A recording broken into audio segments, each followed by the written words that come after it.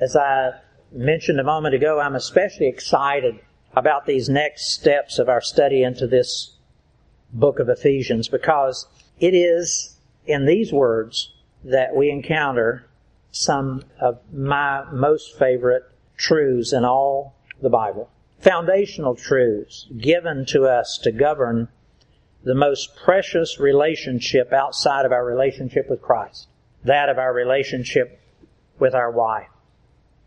Now, why would I be so bold as to say that these words have that level of importance?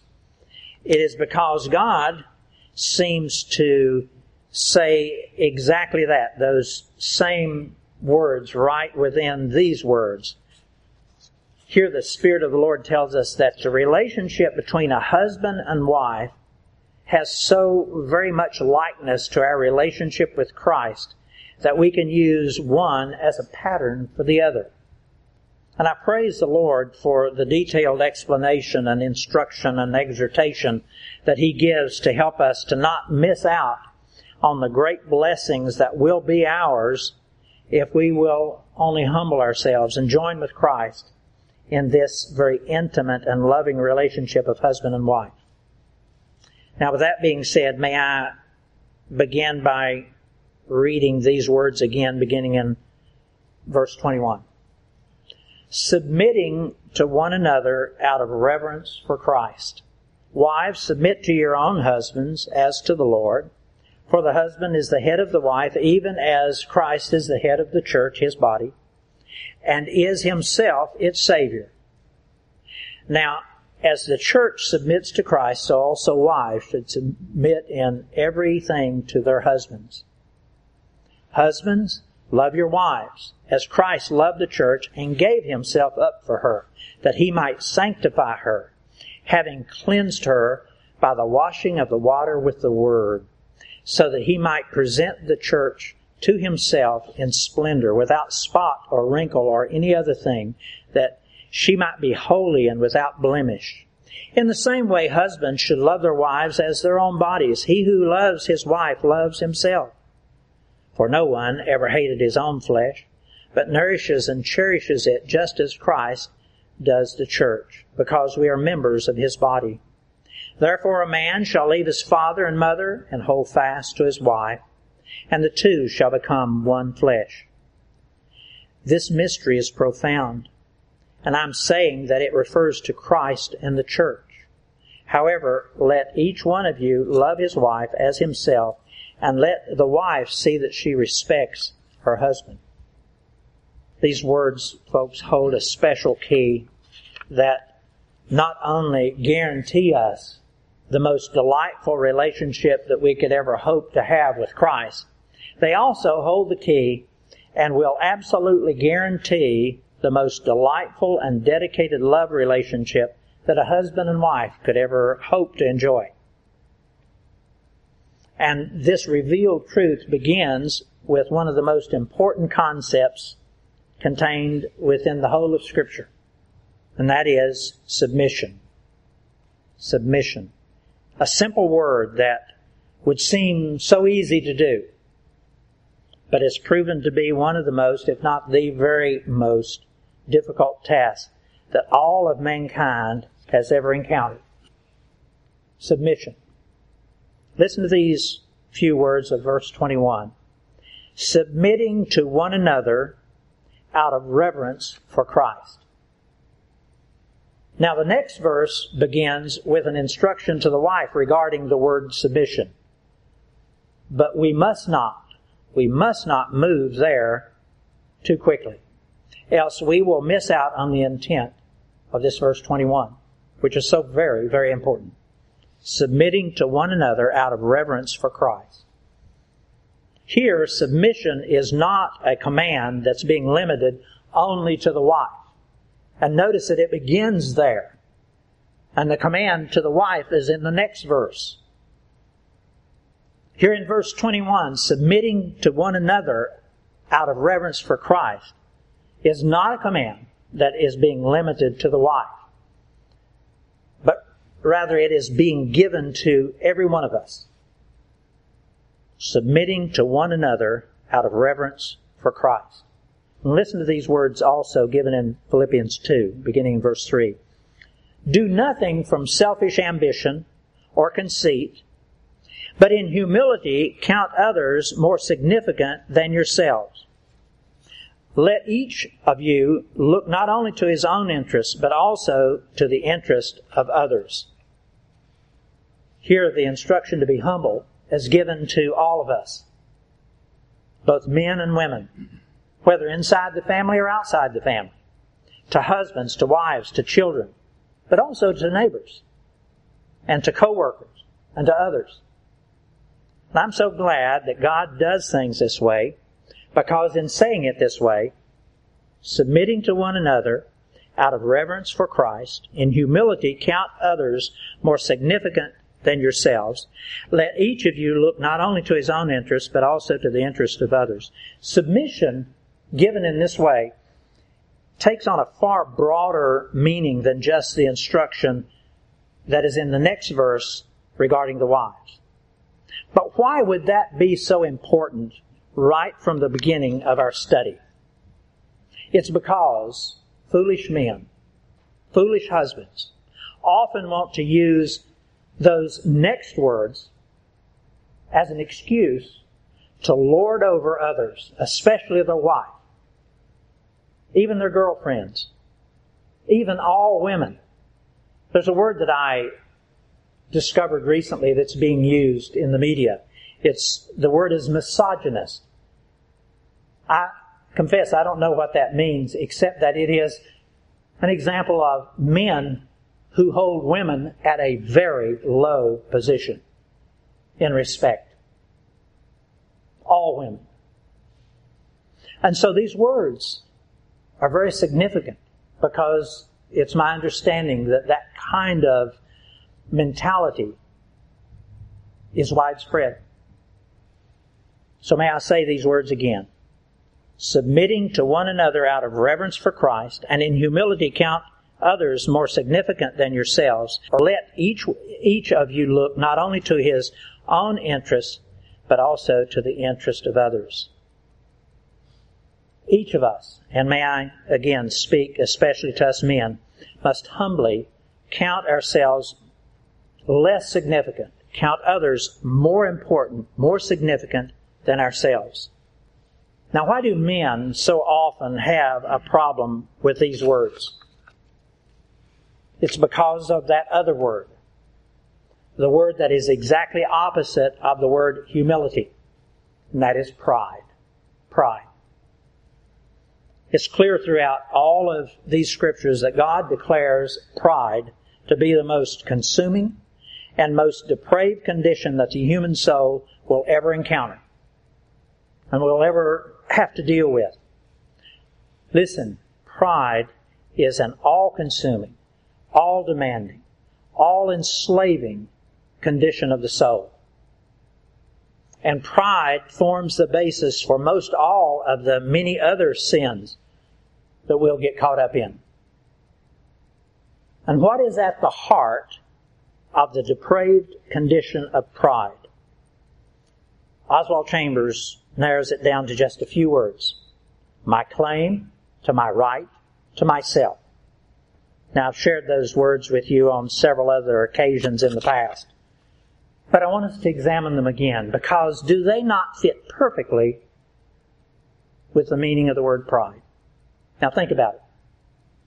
An arrogant father lords over his children as he demands their submission in exercising his claim to his right to himself. Or in the workplace, an arrogant boss tries to control everyone who works for him through intimidation and threats. He rules with an iron fist as he exercises his claim to his right to himself.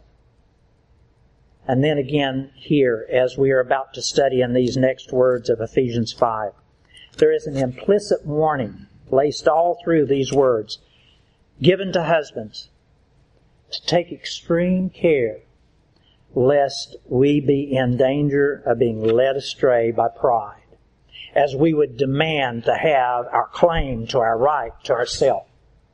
lording over our wife and making demands that will often, ultimately, only drive her away.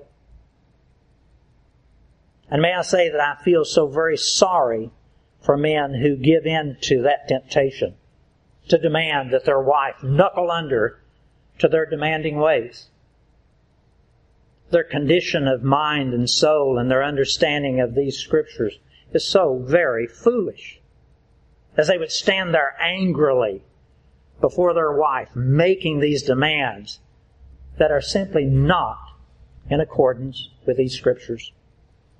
For men to take those words, such as the ones that will follow in this next verse, instructing the wife to submit to the husband. For a husband to take those words and misuse them as a weapon to coerce their wives into obedience is in seriously dangerous territory with the Lord. And so I give us warning about that. We must not be guilty of that. Now, while disagreements and frustrations that take place within an argument can precipitate us men daring to twist those words into being a weapon, we have to understand that God will surely hold us accountable for each time that we misuse His Word. We cannot do that, folks. We cannot do that. And that accountability will so often begin almost immediately, right within the family, as the wife just simply packs up and leaves. And then that accountability then follows on into eternity with Christ in judgment, when He will judge us for that foolish behavior. Now I realize that my words might sound strong and demanding and perhaps even harsh.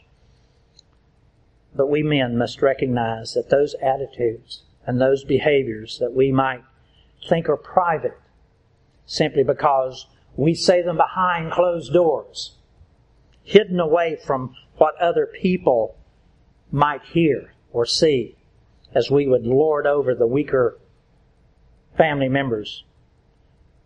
We think that's hidden from the Lord? No, not at all. Hebrews 4, verse 13. There is no creature hidden from His sight, but all things are open and laid bare before the eyes of Him with whom we will have to give an account.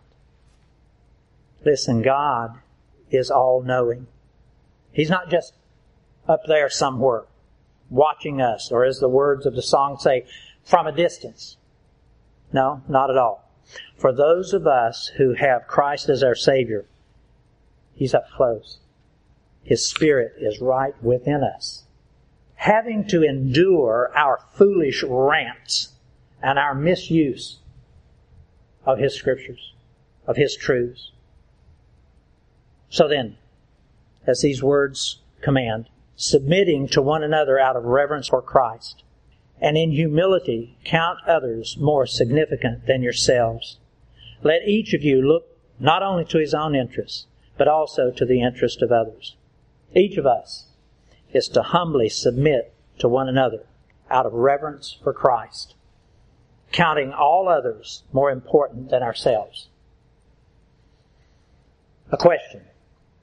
How far should a man go with his humility, with his submission? Must a man go so far as to allow his wife, his children, his friends, his neighbors, his co-workers to run roughshod over him? Is a man to be passive? Folks, listen. Simply put, that is not at all the meaning of humility and submission. Humility is a strength, not a weakness. Now may I say that again? Humility is a strength, not a weakness. Humility is when a strong man controls his weakness of pride and brings his behaviors under the control of his strength. May I say that again? Humility is when a strong man controls his weakness of pride and brings his behavior under the control of his strength.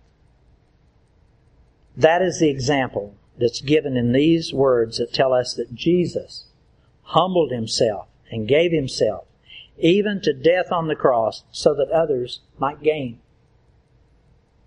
He humbly gave everything that He had, His very life.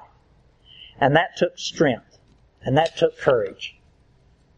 And no, Jesus did not give up His responsibilities as a man, as our Savior, as our Lord. And neither must we men give up our responsibilities as a man and as a leader in our family, in our community, or in our workplace. Listen, we can actually do it all without any part of our responsibilities being compromised or forfeited.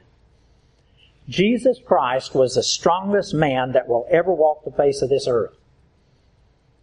And He was the greatest leader that this world has ever known, with untold billions that have faithfully followed after Him, eager to do His will.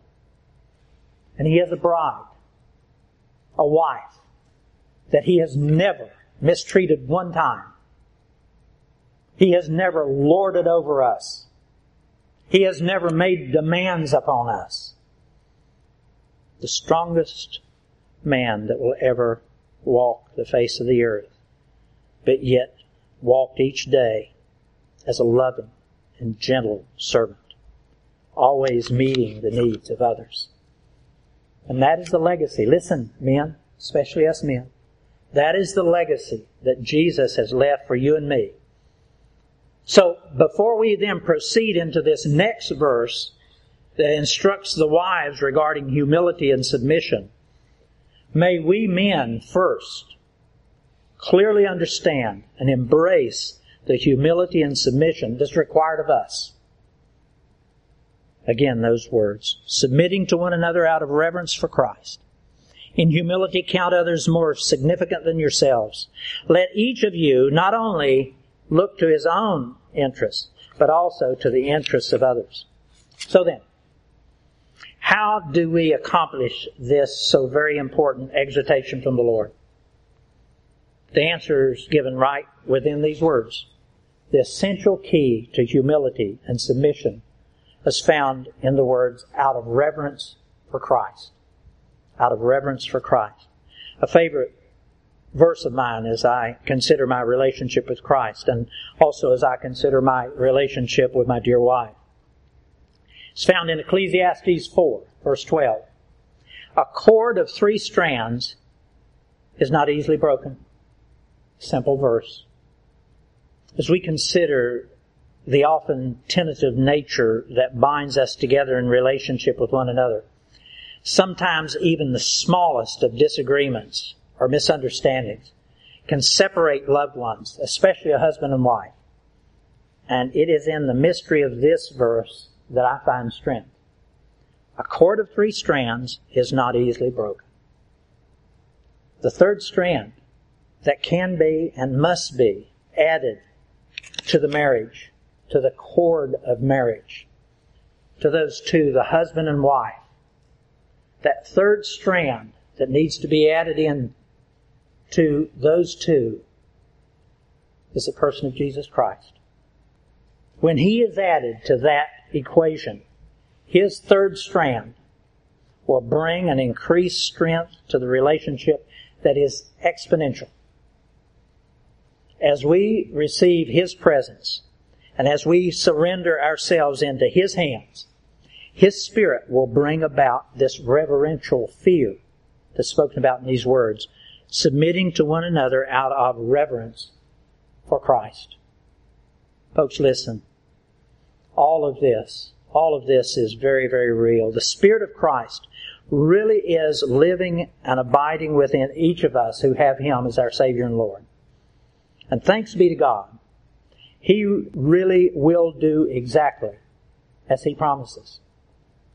In those awful moments of frustration and arguments when the only answer seems to be that we should demand obedience and submission from our wives, God's Spirit will be faithful to convict us of the wrongness of that sinful temptation. Those familiar words that I've given to us often from 1 Corinthians 10. No temptation, such as the one to lord over our wives. No temptation has overtaken you that is not common to man. God is faithful, and He will not let you be tempted beyond your ability. But with the temptation, He will also provide the way of escape, that you may be able to endure it. That way of escape, folks, men, can be far more simple than our minds can imagine. Our escape can come through a simple show of humble love. Humble love. Instead of demands and threats, we can actually love our wives into the submission that's required of her. A hug rather than a harsh word. And as we husbands then step on further into that loving relationship with our wives, simple consideration and respect will literally produce miracles within the relationship. Those words, 1 Peter 3, verse 7. Husbands, in the same way be considerate as you live with your wives. Treat them with respect as the weaker partner and as heir with you in the gracious gift of life, so that nothing will hinder your prayers. So men, if we do this, then those arguments and those frustrations will simply go away. They will go away. May I conclude our time today with the simple instruction to each of us that love is such a much better way, and it will provide benefits and happiness beyond anything we could ever imagine or hope for. Those words again. Husbands, in the same way be considerate as you live with your wives. Treat them with respect as the weaker partner and as heirs with you in the gracious gift of life, so that nothing can hinder your prayers. Submitting to one another out of reverence for Christ and in humility, count one another more significant than yourselves.